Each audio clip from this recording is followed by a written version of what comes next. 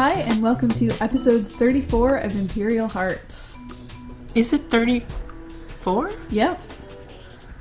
Okay. It's a book club episode. It is the Krennic episode. So, all you with your bingo cards at home. Check off your Krennic. Check off your Krennic box. corner. You didn't actually make a bingo no, box, I know. did you? I know, because we don't have 25 yet. I should make one for next time. Okay. So, Introduce yourself. I'm Jayme. I'm Dana. And Imperial Hearts is a podcast where we have feelings about Star Wars and talk about all things Star Wars. Mostly Imperial Director Krennic. Rear Admiral Krennic. Commander Krennic. Yep. I'm angry at him. I'm also angry at him. So we're talking about Catalyst, the Rogue One prequel novel by James Luceno today.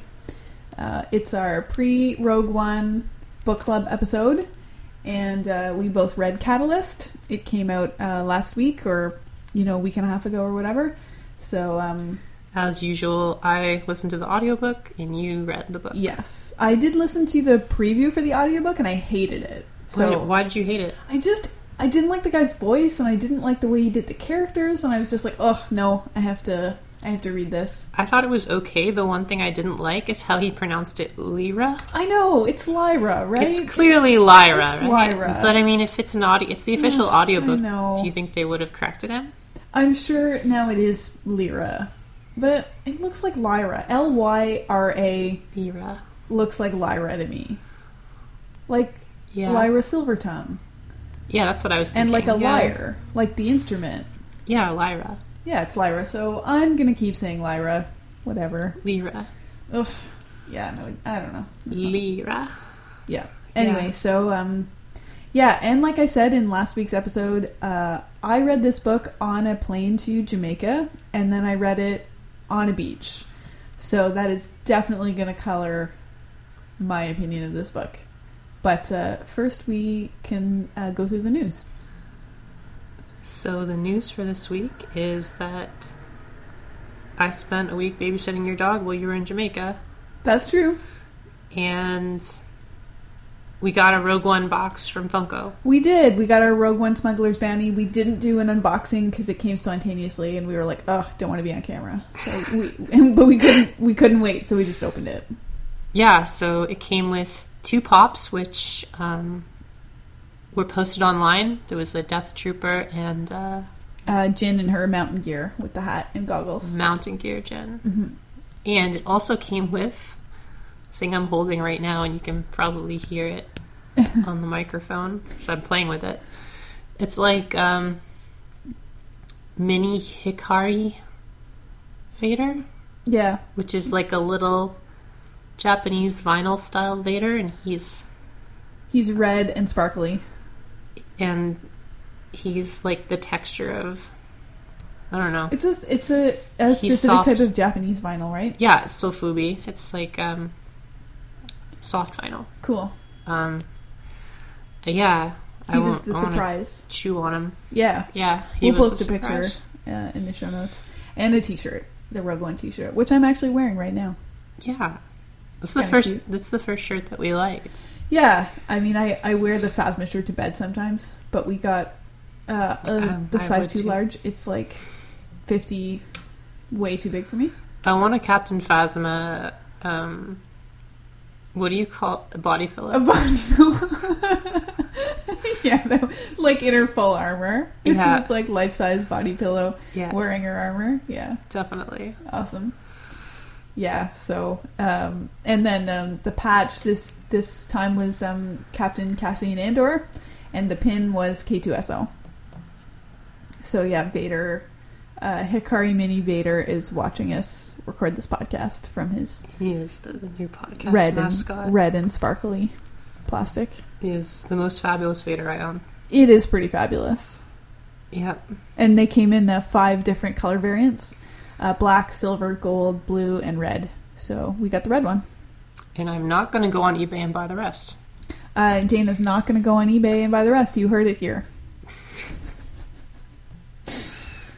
So yeah, that was some of our big Star Wars news this week. Also, Rogue One tickets go on sale today. That's today for you, Monday, November 28th. That's a couple days from now for us, as of this recording. Are we going to buy them tonight? Well, they come out on Monday, the 28th. Oh, right. It's for them. For listeners, it's today. And we are going to buy them, yes we are, that day. So that we can get opening night tickets at the IMAX. Awesome. And I was already told in no uncertain terms that I would not be wearing this shirt to the Rogue One premiere. You will not. I will not be wearing this shirt. So, even though the little instruction booklet that comes with it says... To wear it to the premiere? Make sure to wear yours to the theater this December. So, I guess I'll have to wear it one of the other 10 times that I go see this movie. I mean, I have lots of opportunity because You're going to see it with every single person you know. Yeah, probably at least once. Yeah. And then every combination, every configuration. Yeah, because So the last movie record that I have is Titanic in 1997 with 7 times. Holy shit. I saw that movie 7 times. I was like 14 years old. That's a lot. No, I was 13 years old, I think. I was right in their target demographic. Do you know what mine was? What? I believe it was Fellowship of the Ring. How many times? Like 3 or 4. Oh, nice. Which, I mean, for me, that's a lot. Yeah, you don't really repeat movies like I do. No, that's why I never buy movies, because I never want to watch them again. You watched Fellowship of the Ring? Like, you wore out that DVD practically. Yeah, I think you watched that with commentary, like... There's 4 different commentaries. Right. And I think you... Like, every weekend in college. And there's, 12 hours of special features. Yeah. I was addicted to that. Yeah, I remember that. It's, the perfect background noise movie. Mm-hmm. So, yeah. I wonder what movie will break your streak 4 times. How many times did you see Force Awakens in theaters? Just twice. Okay. But, yeah, I was trying to decide whether Force Awakens would break my streak. I think I saw it 5 or 6 times. I think I saw it 5 times in the theater. I think, yeah, you have a lot of different people to see movies with. Yeah. I don't have as many movie friends. But also I like to go see movies again. You like seeing movies, yeah. You like the theater. So if I like Rogue One, How many times do you see Force Awakens? 5 times in the theater. Oh my gosh. So... That's like $100. Sometimes I had gifts. I had gift cards. I got Cineplex gift cards for Christmas. And I go to see enough movies that I get Scene points. And you get free movies. Yeah, so I get free movies. So sign up for Scene, everybody, and get free movies. Scene. Not sponsored by Scene. Call us. Scene. Anyway, yeah, no, I got some of those are free because I go see movies enough. The point is that I may or may not break my streak with Rogue One. Okay. If I can find enough people to go see it with me 8 times, which would be the record-breaking number. You know what we should do next time? What? On the podcast? We should do an audio unboxing of, next time we get one of these boxes and we don't feel like doing a video unboxing. Right. We should do an audio unboxing. Yeah, we can do that. And they can just hear the cardboard open and we can describe. We can describe the texture. Right. Describe how we're feeling as we see everything. Yeah, it'll be like ASMR, but without the video. Cool. Because I'm having some serious, tactile issues with not touching this plastic. That's fair. I hope it's not on the video. Or I hope it's... All right. Yeah, not audible. Keep talking. Okay, so that was a lot of the news for this week that I heard. Because I didn't really keep up with the news super well while I was in Jamaica. So, yeah, I don't think much else happened. I guess I have kind of a running joke now where, you know how people take garden gnomes and take photographs around the world, like in Amelie? Yeah. Yeah, we have kind of running joke now with the Krennic Funko Pop. Yeah. Because he didn't accidentally get brought on a road trip. I brought him on a road trip on purpose. Deliberately. But it was just to show Suzanne, haha, look, I got this Krennic Funko Pop. And then she was like, you brought him on a road trip? That sounds kind of too nice for him.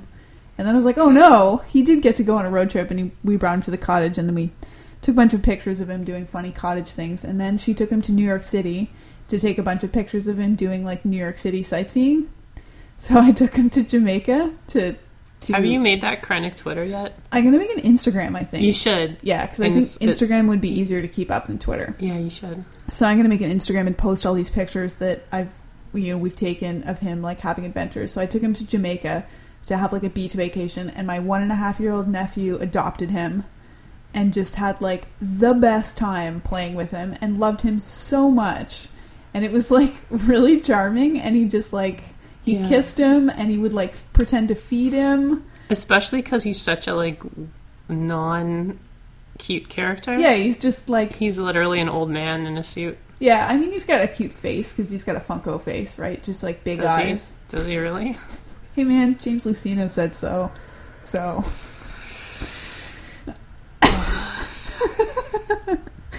Anyway, so I have some really cute pictures of my nephew, like, playing with this... like evil old man Funko Pop toy, and they're pretty funny. So that was my adventures for the week. I have a question for you. Okay. Throughout the... You want to transition straight into the book review? Yeah, sure. Okay, I have the perfect way to start off. Okay. When you were reading this book, did you picture Krennic wearing a cape the whole time? Well, he's described... When he starts wearing a cape, it's described. Really? Yeah, where his uniform has, like, a cape. Darn it, I wasn't paying attention. Because I think it starts out without a cape. And then he gets a cape on his uniform, like, later in the book. Why were you picturing him wearing a cape? Yeah, I mean, all of the total, like, studs of Star Wars wear capes. You know, like Lando. Vader. Right. You know, yep. all the nocturnal carousers. That was amazing. Oh my god. Yeah, there's a part in this book where James Luceno describes... Yeah. College-age Krennic's nocturnal carousing is... Nocturnal carousing. Being legendary. Legendary nocturnal carouser. Yep. Orson Krennic. Yep. I mean, with the first name like Orson, you got something to prove. Like... Yeah, he's got a lot to prove. That's what this whole book is about. Yeah. Yeah, pretty much. So, yeah, obviously, you guys knew I was going to like this book. Going in, you knew I was going to like this book. I also read it on a plane to vacation, just like I did Lost Stars. There's another one for your bingo card. Comparing to Lost Stars. And I read it on a beach, which is pretty hard not to like things. And also, I have so many default feelings about this that make me a total mark for this book. So you already knew I was going to like it. So it should come as no surprise to say that I liked it. Because obviously. But I'm more interested to hear what you thought about it. Oh, gosh. Because I don't think we can have that same assumption baked in. Okay, so I liked it. I would say it's... Of the Star Wars books we've read for the podcast, I would put it at number 3. That's pretty high praise. Yeah. Is that like Lost Stars, Bloodline, Catalyst? Yeah, I think Bloodline might be my number 1. Yeah, fair. And then Lost Stars. Good one. And then this one. But comparing it to other books... Sure, yeah. So I guess my main issue with it was the, like, story structure. Where it felt more like... How do I put this? Like, it was almost like deleted scenes from Rogue One. Yeah, I would definitely... It doesn't really... I would definitely say it suffers from the same problem that Tarkin did. Which is that the plot is not super riveting. Yeah, I mean, okay, so we jump around between, like, 6 different POV characters, some of whom don't really have... Who are just sort of commenting, like, this is an interesting situation. What should we do? Like, I feel like... And then the ending felt really anticlimactic to me. Yeah, there wasn't... This book, there was no climax. There was no climax. There wasn't. The climax is Rogue One.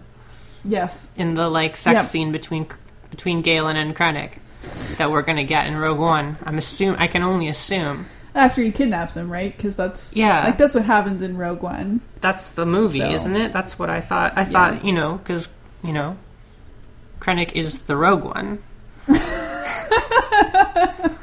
That's what, yeah. It's not Rogue One, it's the Rogue One. Yeah. That's what Galen calls him. You were the one, I've known a lot of directors in my life, but you were the Rogue One. What? I don't know, that joke. He was the one variable in the calculation of... That Galen didn't anticipate.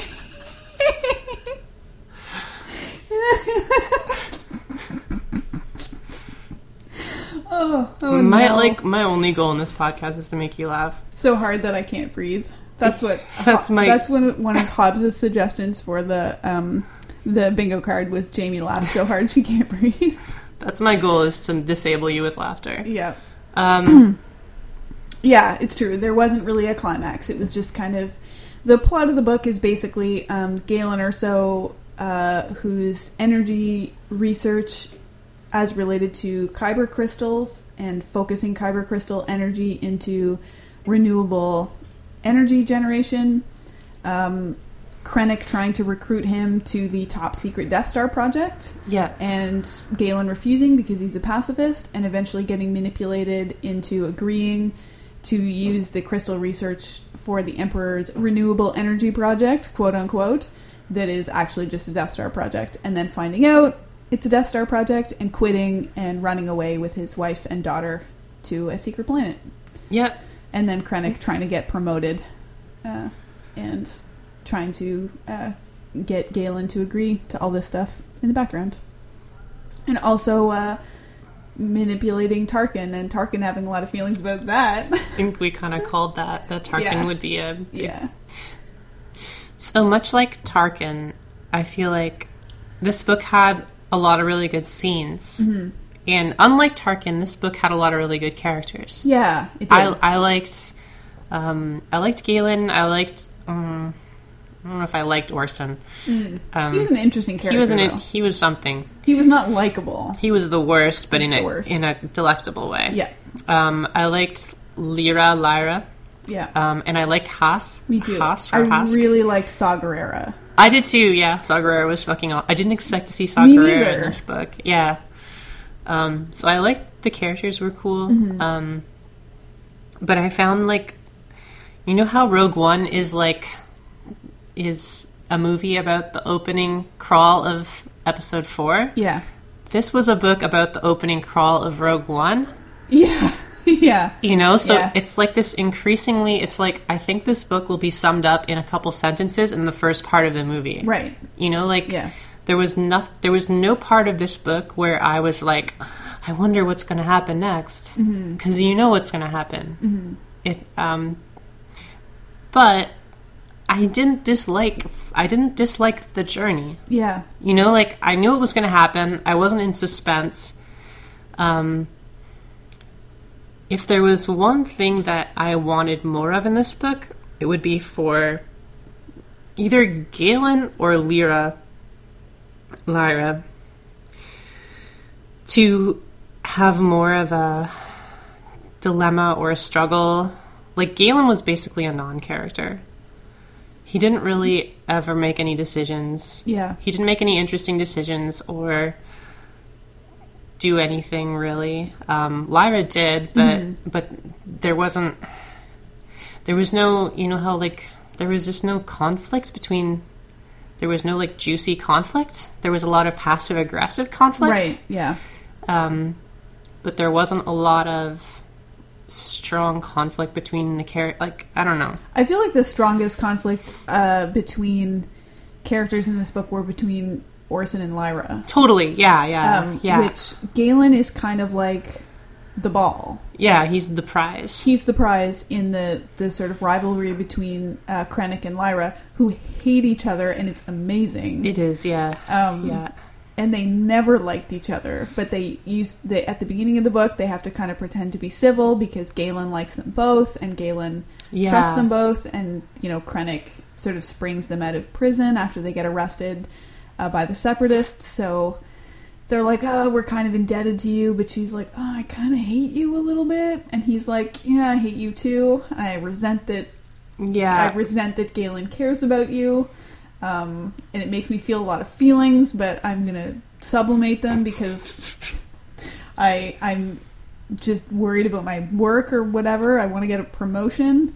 And then Galen's like, oh gee, you guys. Yeah. Oh guys, stop it. He's just caught in the middle. And he just spends the whole book being manipulated by Krennic. Yeah.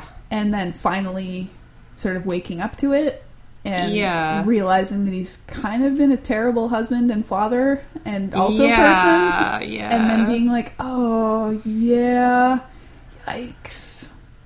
And then his wife is like, yeah, no, let's go. And he's like, okay. And that's it. And that's it. I wish there was more of a, I don't know, more of a struggle, more of a, like, Lyra, like... I feel like something. They didn't want to let Galen have too much of a moral dilemma. He had no moral dilemma. He did until he had the right information, and then he's... Yeah. I feel like they didn't want to give him... It's like they hold back the knowledge that he's working on the Death Star. Yes. I feel as though he did sort of know. I feel like he had the plausible deniability to say that he didn't know. Yes. I feel like he did know. I feel like on some level he was aware. He must have known. That Krennic's... Because what Krennic finally ended up selling him on was the security angle. He finally convinced him that the holdout rebel terrorists, who were sold as being separatist holdouts basically, that the terrorists were a serious threat to the peace in the galaxy. And Galen's like, okay, yeah, no, I totally see it. I finally saw the handiwork of the insurgents on these worlds, and I believe you now. And I feel like it's naive for him to think that at that point they're just working on energy research and that he can pretend to be surprised when he finds out it's really a weapons project. But I feel like he actually did know and just was so obsessed with the research that he let himself not know it. Right. Because he did get really deep into the research and he really did want to continue the research, and he just needed an excuse. The whole book he was looking for an excuse to work on the research, and he finally got one, and he finally let Krennic convince him that it was for a worthy cause, and he believed him. And then when Lyra forced him to look at the truth, he was like, I can't pretend anymore, and he had to leave. But I think he walked in with blinders on, but he put them on himself. Yeah. I don't know. It just wasn't that compelling of a story, though. Mm-hmm. It was like... I mean, I don't know. It's like, those are interesting events, but they don't move me emotionally or surprise me or, like, I don't know. I was really happy to... I don't want to seem, like, really down on this book, but... Because I did like all of the extra... information that I learned. Mm-hmm. Like, I'm definitely a lore nerd, and I liked all of the background stuff we learn about, companies making Death Stars. And so that's the other... Did they call it the Death Star at any point? No. That was an interesting thing I noticed, too. Yeah, right? So when does that happen? When do they... I don't know. Does anyone... Because in A New Hope, they call it the Death Star. Mm. And in this one they keep calling it the Super Weapon Project, and Celestial Power. Project Celestial Power. That's which is a cool name. Sort of code name they give it because of course they're pretending it's a energy research program. Right. But you know what drove me nuts about this book? What? I can't hold this in anymore. Standard weeks, standard months. Just say weeks. Yeah. They say that so Or many... they could just say it the one time, like standard week, standard month, and then just say month. Like, no one would say that. Yeah. Like, they say it so many times in this book. They say, like... Fair. It's been one standard week. And it's like... Just say week. Just say week. Fair. Yeah. Unless you're going to say, like, you know, reference another kind of week at some point in the book. They did once. Did they? Which was, I think they referenced how many months were on Alpin when Nari and Jin and Lyra go to Alpin. But okay. it was a throwaway reference. Proven wrong. I agree. But yeah, they say it so many times. Yeah.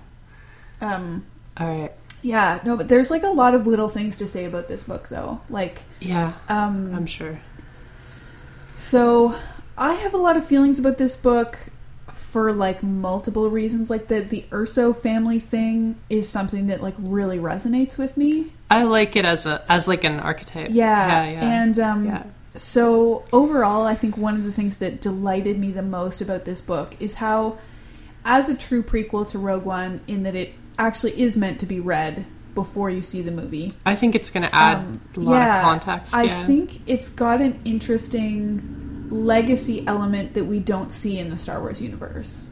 Whereas a lot of the things that have come out of the Star Wars universe are prequels that take place after, right? Like you read, you see, you watch the movie, you read this book, you watch the trilogy, you watch this other movie. Like everything has sort of come after, whereas this is actually before. So when the book focusing on the main character's parents and the legacy that they then leave for the main character of the next story is actually really interesting in context, where because Jin is a character in this book, but she's a child who has... She's adorable. She is adorable. And she bears no meaningful... Like, she doesn't make any impact on moving the plot forward. No. Because she's maybe 5 years old by the end of the book. I guess she's probably a little older than that. She's a kid anyway, a little kid. Yeah. But so going through this book, seeing her father, get sucked into this research, be sort of sucked in by Krennic, and I was going to say seduced, and I tried to think of a different word off the top of my head. It wasn't better. No, okay. No. Anyway, and then her mother sort of rebel against that, where her mother has the sort of start of a rebellion against the Empire. She doesn't like have an organized rebellion, but she is raising all these red flags about Galen's involvement in the Empire, and she's an environmentalist, so she's really she's like an activist against the Imperial like strip mining efforts on some of these like protected worlds. And then knowing that we're going to then see their daughter, 20 years from now, 15 years from now, carry on that legacy and like dismantle the thing that her father built unintentionally, I feel like is a really interesting legacy that we haven't seen in the Star Wars story structure before. Definitely. I think it's going to be interesting if they have stuff that flows from this book. I want to see where they take the Kyber crystal stuff. Yeah. So that was one of the most interesting parts of the book for me. Yeah, there was a lot of Kyber crystal lore. And like how they're like alive and how... Yeah. Like attuned to the people who have them. And we know Jin gets one from her mom. Mm-hmm. And like, is that going to be in the plot? Yeah. And like Jin's mother is sort of low-key Force sensitive. She says, she could never use the Force like a Jedi, but of course she feels it. Yeah. And she and her friend, who are both naturalists and like surveyors, like environmental surveyors, so they spend a lot of time in nature. They both believe that all living things can feel the Force. Yes. And the way that they describe to Has Obit, one of the other characters who's kind of like a smuggler pilot. I like him a lot. Yeah, I liked him too. They're describing being in nature and feeling the Force and just feeling the interconnectedness of all life as being something natural. It's that they don't feel like the Force is like reserved for the Jedi, or that only the Jedi can feel it. Yeah. Even though she doesn't feel like she could wield it like a Jedi, but she feels it. And I think the way that it almost felt like it made the Force accessible in a way that had not been in most of the other like most of the other fiction, like in stories or books, it does feel like the Forest is something reserved just for really special people. But she made it feel like it was for anyone who wanted to sort of listen to it, and move through them. And I thought that was really cool. And she really held the kyber crystals in reverence. Also, does that mean that there's a giant, enormous kyber crystal inside the Death Star? Yes, I guess that is what it means. It's gone now. Is that going to come up? I don't know. Rogue One? I don't know. Is Jyn going to have to communicate with it with her kyber crystal? That would be a weird plot twist. I don't think that'll happen. No. You know what else I really liked about this book? What? How much Krennic hated Jyn. Yeah. Does he ever hate that kid? He's like, ew, kids. Gross. And like every time she was there, when he was there, he was like, ugh. And like looking at her with distaste, and like totally. He like never called her by name. He called her by name like once. They had to keep reminding him what her name was because he was just like, every time he met her, he was like, yeah, how's your child? What the fuck, Krennic? What the worst. What motivates this guy? Well, he was resentful of her. Yeah, but I mean, like in general, he's just like. Yeah, he's just the worst. I mean, his ostensible motivation in the book is recognition. Right. He wants to be part of the Empire's inner circle, and he wants really badly for like the Emperor to notice him. He's got like a semi-notice me thing with the Emperor. I like the scenes with Tarkin, and Tarkin's like, oh, that guy. Yeah. Oh, Tarkin. And it's like, I feel like we've all at one point in our life had a Krennic. You know, like. You worked with this person, or you, like, I've definitely worked with Krennics before, where I'm like, ugh. Yeah. You know, they, like, suck up to everyone and try too hard, and... Except that he's, like... He's good at it. He's really good at it. That's what makes him the worst. Yeah. It actually works when he does it. Yeah, and he's like a master manipulator. Yeah. And he manipulates everyone in this book, and the only person who sees through his bullshit is Lyra. I hate him so much. Yeah, I hate him too. For those of you listening at home, if you have watched Ben Mendelsohn's work on Bloodline, which is a Netflix original series for which he won the Emmy for season 2, he is basically the same character. He's playing... Disgusting. It's like Danny Rayburn, who's his character on Bloodline, is essentially the exact same character. I feel like James Luceno knew exactly what he was working with this character. And so if you enjoy Ben Mendelsohn's work, you may have already seen Bloodline, of course, and if you have seen Bloodline, that's what you can expect from his character in Catalyst and Rogue One. Yeah, he's total yucky, total manipulator, and even Tarkin gets totally Tarkin, who is like who's a nasty boy himself, gets one pulled over on him. But I think Tarkin's like a nasty boy with honor. Yeah, Tarkin he has some honor. Yeah, Tarkin will be up front about killing you. Yeah, where fucking Ben Mendelsohn will poison you. Yeah, he will.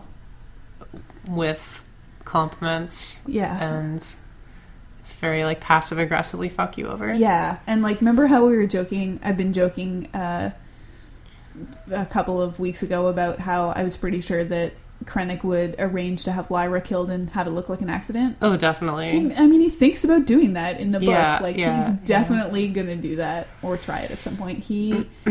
He wants Galen for his research, and he resents Lyra and Jyn for being a tie for Galen that isn't him. And there's this I screenshotted this great line from the book that I just have to read out for you because it's pretty much hits the nail on the head about that relationship. To be clear, I like that this character's in this book. Which character? Ben Mendelsohn. Oh yeah. I like this character. I'm just. Oh yeah, he's just the worst. I just like talking trash about him. Yeah. Okay. So here's the line. It's Lyra to Galen. Will they have enough data to build a super weapon? Galen shook his head. Not without me. You realize that he's never going to stop looking for you, Galen. You're in his blood. Crystal researcher, no. He's never going to let go of you entirely. Fuck. And it was like, yeah, he's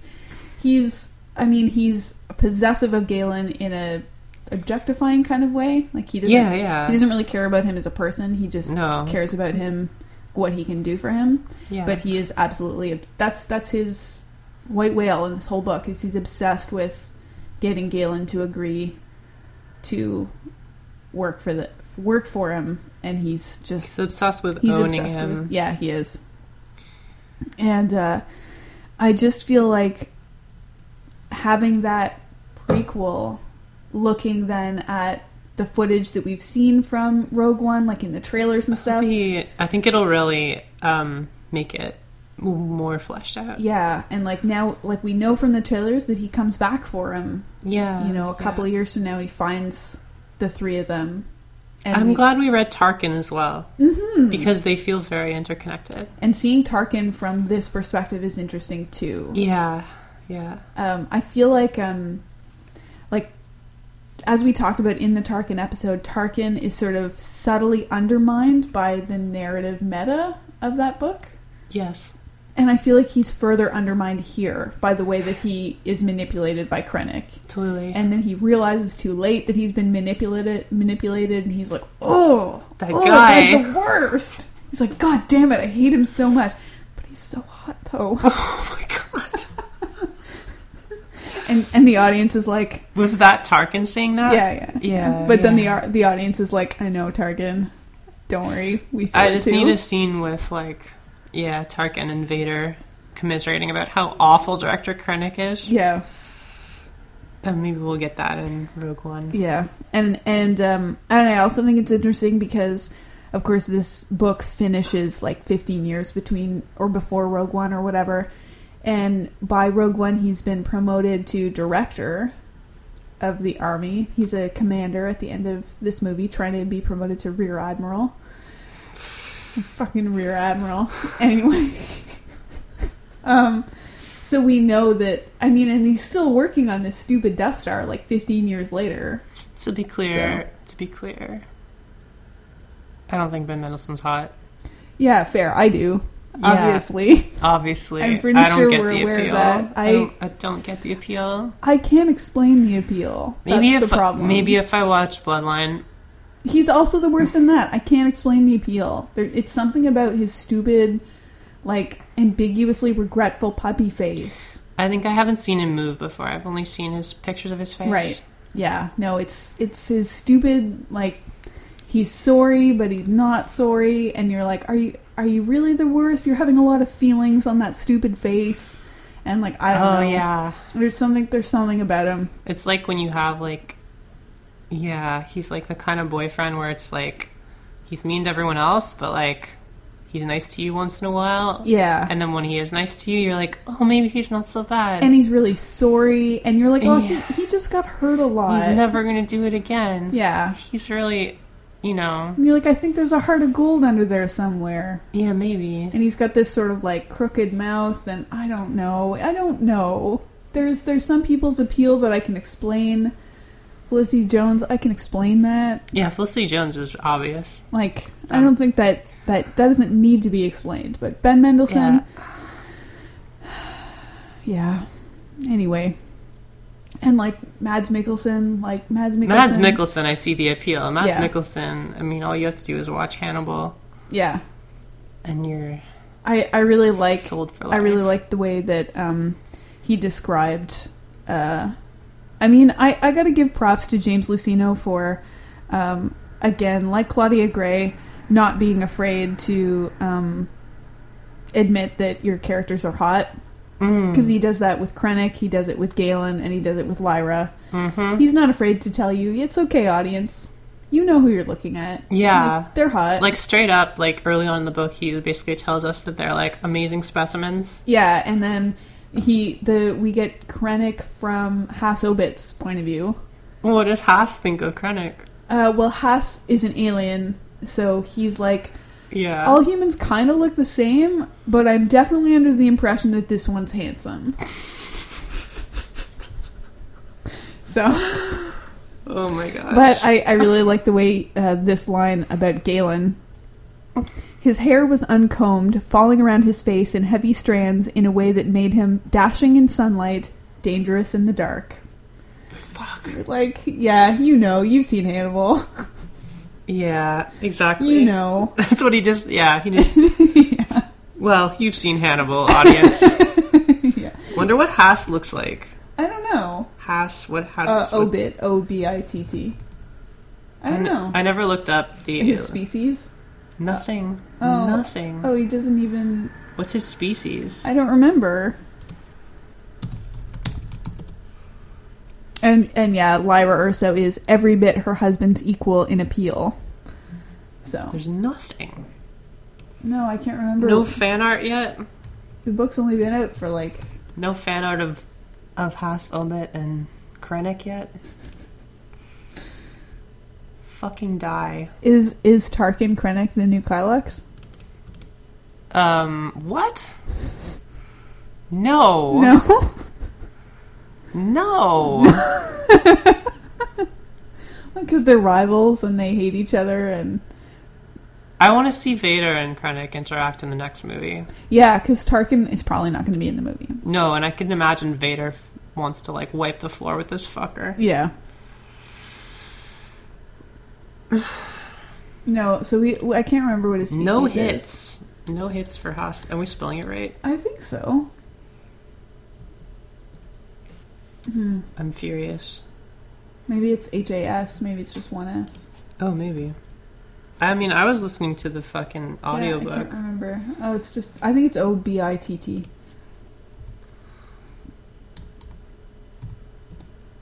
I'm not... There we go. He's on Wikipedia. He was a Dresselian. Right. I don't know what a Dresselian looks like. I think... Is Dresselians the same species as... Oh. That's not what I expected. Okay. Weird. That's not what I was picturing at all. Fucking rad. I mean, maybe this is not a great example. Yeah, it's like, Dresselians. I mean, Bib Fortuna is a Twi'lek, but you're certainly not going to hold him He's certainly no Chamsandula. Exactly. There we go. Dresselians. Totally hot. They're really hot. What's that lady Dresselian with the whip? Whoa, what? Hey. Yeah. Hey there. Yeah. It's like cord. Yeah.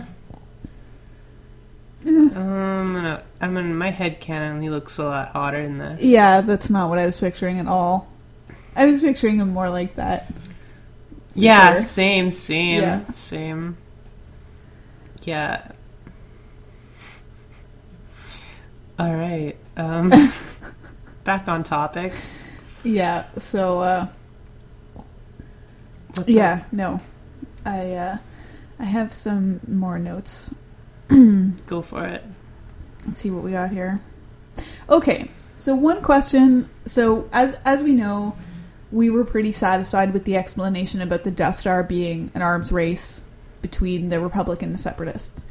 Okay, but one question I still have, I'm not willing to call it a plot hole because I think it's obviously going to be addressed at some point. It's kind of like an elephant in the room missing piece. And that is, so they explain the Death Star plans as being intercepted from the Geonosians as like the Separatists. These are the Separatist plans for the super weapon. We intercepted them. We're going to recreate the super weapon based on these incomplete plans that we intercepted. Okay. So they get the idea for the superstructure of the Death Star, but they don't know how it works. So that's where Krennic comes in, where he promises that he can get Galen or so to figure out how it's supposed to work. But so they even have like this stupid focusing dish. They're building the focusing dish and they don't know what it's for. And they actually say in the book, we don't know what this is for, but it's in the original plan, so we're going to build it and they're going to figure out how it works afterwards. And it's like, well, who's the original architect of these plans? Like, I don't get it.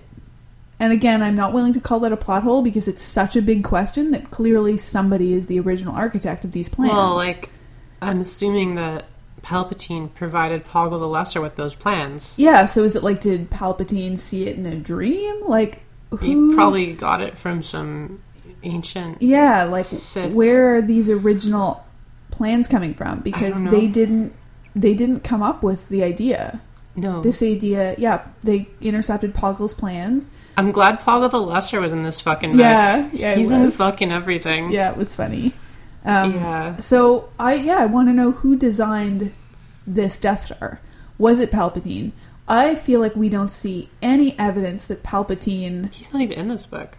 No, he's not. Which is interesting, cool. Yeah. Palpatine has no mechanical ability. Palpatine's not an architect or an engineer. So is it Plagueis? Is it Snoke? Like, who is the original architect of the Death Star? Poggle Lesser is Snoke confirmed. No, that's an interesting question. Yeah. I wonder. Yeah. It's curious. Most curious. Mm. Yeah, and I'm really curious about what's going to happen to Lyra or so. Like, I suspect she's not in Rogue One at the current timeline. We see her in flashbacks. I think she's going to die. She's going to get fridged. Yeah. I think so, too. I don't know if that's the right term for what's going to happen to her, but... I don't know, because she's not going to die to motivate the main character. Probably not. No, I mean, I think the main character's already motivated. I think she probably is going to die. She's totally going to die. But is it an accident? Does she get killed in the raid where they pick up Galen? Does she run away with Jyn? Do they get separated? Like, what happens to her? Obviously, Krennic is thinking about taking her out already during this book because she's troublesome. Not to dinner. Yeah. That was terrible. And, he hates her so much, and she hates him. And I love that she's the only one in the book who can outmaneuver him. And he can't, predict what she's going to do, and he can't... Yeah. He can't get her to agree to anything. She's always, she's too suspicious of him. Yeah. And he hates it because he's used to being able to manipulate everybody. The worst. So he's the worst. So I'm curious to see what happens to her. A lot of the book was from her point of view. And, yes, I really like her as a too. character. I think she was the best character. Yeah, and somebody in Star Wars finally has a mom. I mean, you've got Padme, but... And Anakin. Anakin's not a mom. Anakin has a mom. Anakin has a mom. Anakin can be a mom if he wants to be. Fair, I'm sorry, Anakin. No, yeah, Anakin has a mom. Yeah. Who doesn't die. Wait, never mind. Yeah, she No, she gets fridged. She gets fridged. She does die to motivate the main character. Yeah. But, yeah. It was, also, I wanted to say that... I have news for this week, by the way. Oh, okay. Fucking Oral Knots released their episode 5. Episode 5. Dub over. Yes. I'll link it in the show notes. Excellent. Get on that. Yeah. Okay, something else I wanted to say, which is a callback to a couple of book clubs ago. Yeah. I can't tell if I love or hate. I love /hate/respect the way that mining comes up in every book. I mean, it's space, right? They don't build things out of wood. Yeah, so it's this book, A New Dawn, Tarkin. It's just mining. Mining is such an important part of this universe. I love it when there was this one line in the book where Tarkin's I don't know if it's Tarkin. It's run out of asteroids to mine. Oh, yeah. Didn't you? And they're like, damn it. Yeah, he was using it to drag Krennic about the Death Star project. Using asteroid mining as a burn. Yeah. Classic. Classic asteroids. Classic mining burn. Because there's so many mining. There's a lot of mining, and there's a lot of fictional and maybe non-fictional substances, there's a lot of fake dopamite and I think that's one of them, dopamite and dolomite. Dolomite, yeah. I can't even remember what the sodomite. There's another bingo card for you. Dana takes this to an inappropriate sexual place. That was not sexual. That could mean anything. It's biblical. It's a biblical mining substance. Yeah. But I feel like with the mining, it like basically confirms what we were talking about with A New Dawn. Yeah. Where all of these like special ores and stuff that they're strip mining these protected worlds for are for the Death Star. They're definitely like, the Death Star, funneling all this money and credits into the Death Star. What was I going to say? I thought I read something somewhere, like in relation to like Ray Sloan and like Piet and like everyone like. I have some news about Piet listeners. Oh, sorry. So I had an unrelated other thing to talk about. I'll wait for you to go first. Dana, let me open it, and we got a Rogue One card pack in real life again. And one of them was an Admiral Piet card, which I got to keep because you're gonna frame it. Because I'm gonna frame it above your bed. Because Admiral Piet is my favorite. He's one of the better ones. Yeah, he's one of the better ones. I was just picturing. I was just thinking in my head. I'm like, I wonder if they're ever gonna maybe like in the movie Rogue One, they'll explain why the fuck it's called the Death Star. Right. And I was just imagining, the scene in the trailer where they page Bodhi and he's like, we'll call it Rogue. Yeah. I was just picturing that same scene, but like in the Death Star. Right. Where like they page the Emperor and he's like, I don't know. It seems they're like, funny.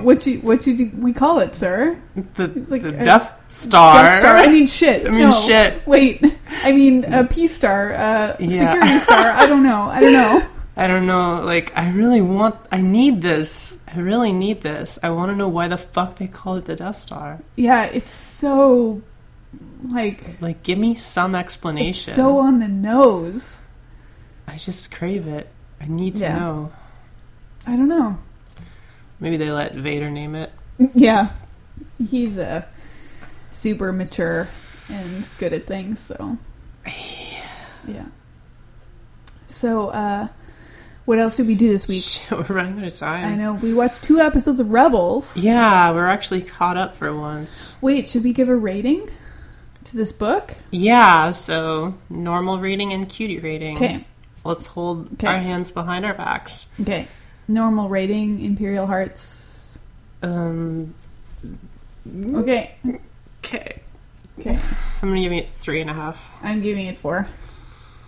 That's fair. That's the beach vacation bias. Mine's the doesn't find Krennic hot bias. Yeah. Okay, cutie rating. Yeah. I'll give it a 4. I'll give it a 4. It was more cute than good. Yeah, there was... especially, like, Jin was fucking adorable. I know. Jin was adorable. Yeah. She's, like, objectively adorable toddler. Yeah. Who is... grows up into a badass rebel who's going to... wreck you. Yeah, wreck you. I was going to say redeem her parents' legacy. That too. And fuck Krennic shit up. I just can't wait for him to find out that it's her and be like, oh my god, I knew I hated you. Yeah. I hated you for a reason when you were like 3. And she's like, why did you hate a 3-year-old? And he's like, look, I have a lot of hate, okay? I think it's more like she encounters him like 3 times throughout the movie and she's like, who are you again? Like, she doesn't even fucking know who Krennic is. Well, her father gets kidnapped by him. She probably does. Yeah. She's flashbacks about him. Oh, yeah. They hate each other already. But, like, not in a Kylux way. Yeah. In a, like... Yeah, fanfic people, don't get any ideas. In a shoot him in the face way. Yeah. And he, like, legit hates her in this book. Like, it's weird. It's weird. Like, James Luceno goes out of his way to emphasize that this grown man is threatened by a toddler. Well, no, he's not threatened by her, but he's like, ugh, gross, children. Why would you want one of those? Yeah, yeah. So, when she grows up and comes back to wreck his shit, he's gonna be so mad. Oh, yeah. The most mad. He's gonna be so mad. He's like, you're the reason that your father isn't I mean, what? Totally. No. So. I can't wait. Yeah. Maybe. I mean, yeah, shit. They called them Death Troopers, maybe. I'm still trying to figure this out. Yeah, 'cause there's no Death Troopers in this book. That's a post-Catalyst advancement for Krennic. Where does he get these Death Troopers? Where does he get these Death Troopers? Are they related to why they called it the Death Star? Is the Empire just finally embracing its branding? Just have a Death Division and... Yeah. You know, I don't know. I mean, we've talked about the Empire's PR problems before, but they're not getting better. No. Here, the Death Troopers, Project Celestial Power, you were on the right track. Yeah. On the right track with that one. I don't know why you backtracked to Death Star. Yeah, I mean, I think you just could have called it, like, the Orbital Defense Rig Station 5, you know? Like, just call it something like that. Again, I like to think that it isn't actually called the Death Star, and that's what just people started calling it, because it was kind of funny. It's like, that's the colloquial name for it, and then it just stuck until Tarkin, like, caught himself calling it the Death Star. It's like, shit, you guys got me. You finally got me to call it the Death Star. Fuck. Yeah. Like, it's kind of like an Imperial inside joke. Yeah, totally. But I also like the idea, the implication that the Death Star is actually, like, a planet where, like, it has its own gravity and, like, it's got, like, a surface. I always figured it was, like, layered top to bottom. Oh, yeah. But it's actually, like... Yeah. It's layered like a planet. Yeah, that makes sense. And the whole inside is, like... lasers and shit. Yeah, and it's got an equator. I like the way they describe the... Yeah, it has the whole equator where I really liked the way they described building it, which was basically like they sort of used gravity to build it just like real planets are built. Where the debris is like held together. Like when they build the equator first, the stuff is attracted to it by gravity, and they sort of compress it to get it to stay together, and then they build the superstructure around it, and it had a cool construction description. Yeah, I liked it too. Yeah. So yeah, it was kind of cool. It was a cool book. Also pretty cute, especially if you like kids. I have a nephew now, so I kind of like kids. So it's like kids are okay. If you like kids, if you like Ben Mendelsohn, if you like Mads Mikkelsen, if you like Tarkin, you'll probably like this book. Yeah. Any of those things. Mm-hmm. Force. Kyber crystals. Yeah, so should we talk Rebels today, or should we... Yeah, let's talk about... I mean, there's not that much to talk about. Yeah, we watched 2 episodes of Rebels, the Iron Squadron, and I can't remember what the next one is called, but it's It's the Hondo episode. Hondo fucks your shit. Which was... The episode. Iron Squadron had Thrawn in it, which is pretty good.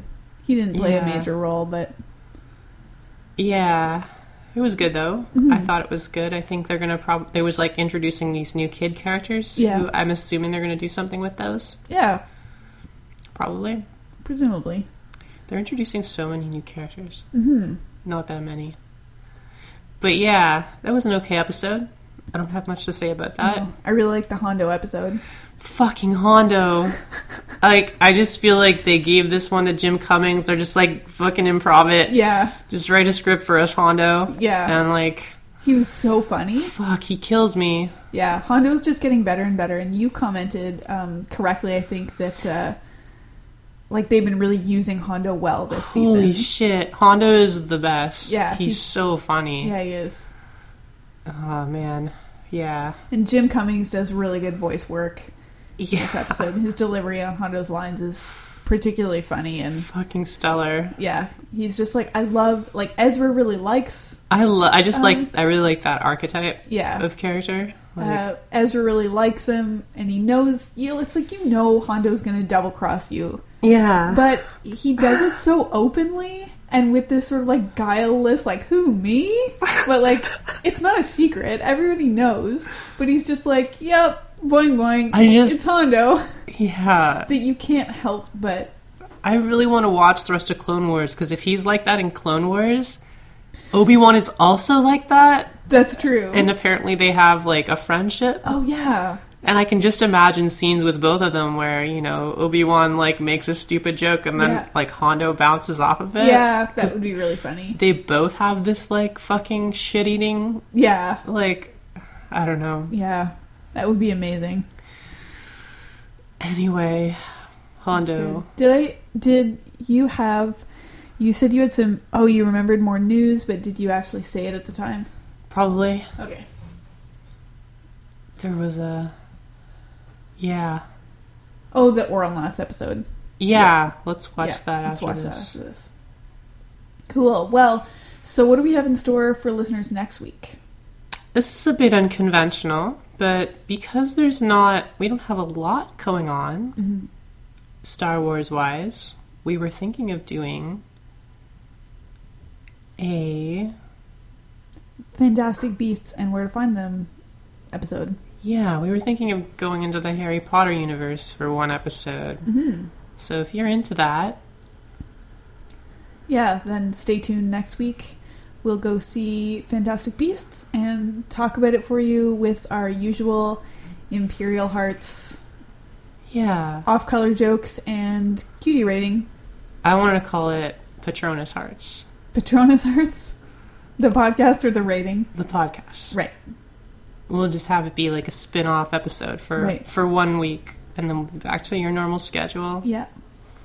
And speaking of which, episode 38 is the next episode of the book club. I can't remember which date that's on, but 4 episodes from now, and that episode will do Ahsoka by E.K. Johnson. Oh yeah, because I really want to read Ahsoka. We both haven't read Ahsoka yet. But we were meaning to, so episode 38 will be Ahsoka, which is pretty much, I think, just after the Rogue One episode, maybe. Yeah. So. Sounds good. Yep. Cool. Yeah, awesome. So I hope all of you who are getting Rogue One tickets for the premiere, I hope you got some. I hope we got some. Because if you're listening to this, they're on sale already. So hopefully we picked some up. And sounds good. We'll see you next week for some Harry Potter fun. Okay. It was a good week. Nobody died. Bye.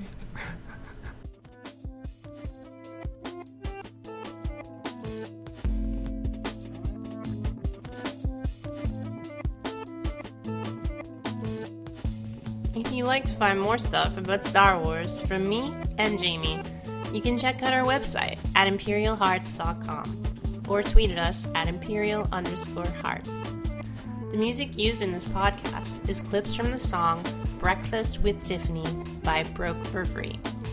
Thank you for listening to the Imperial Hearts podcast.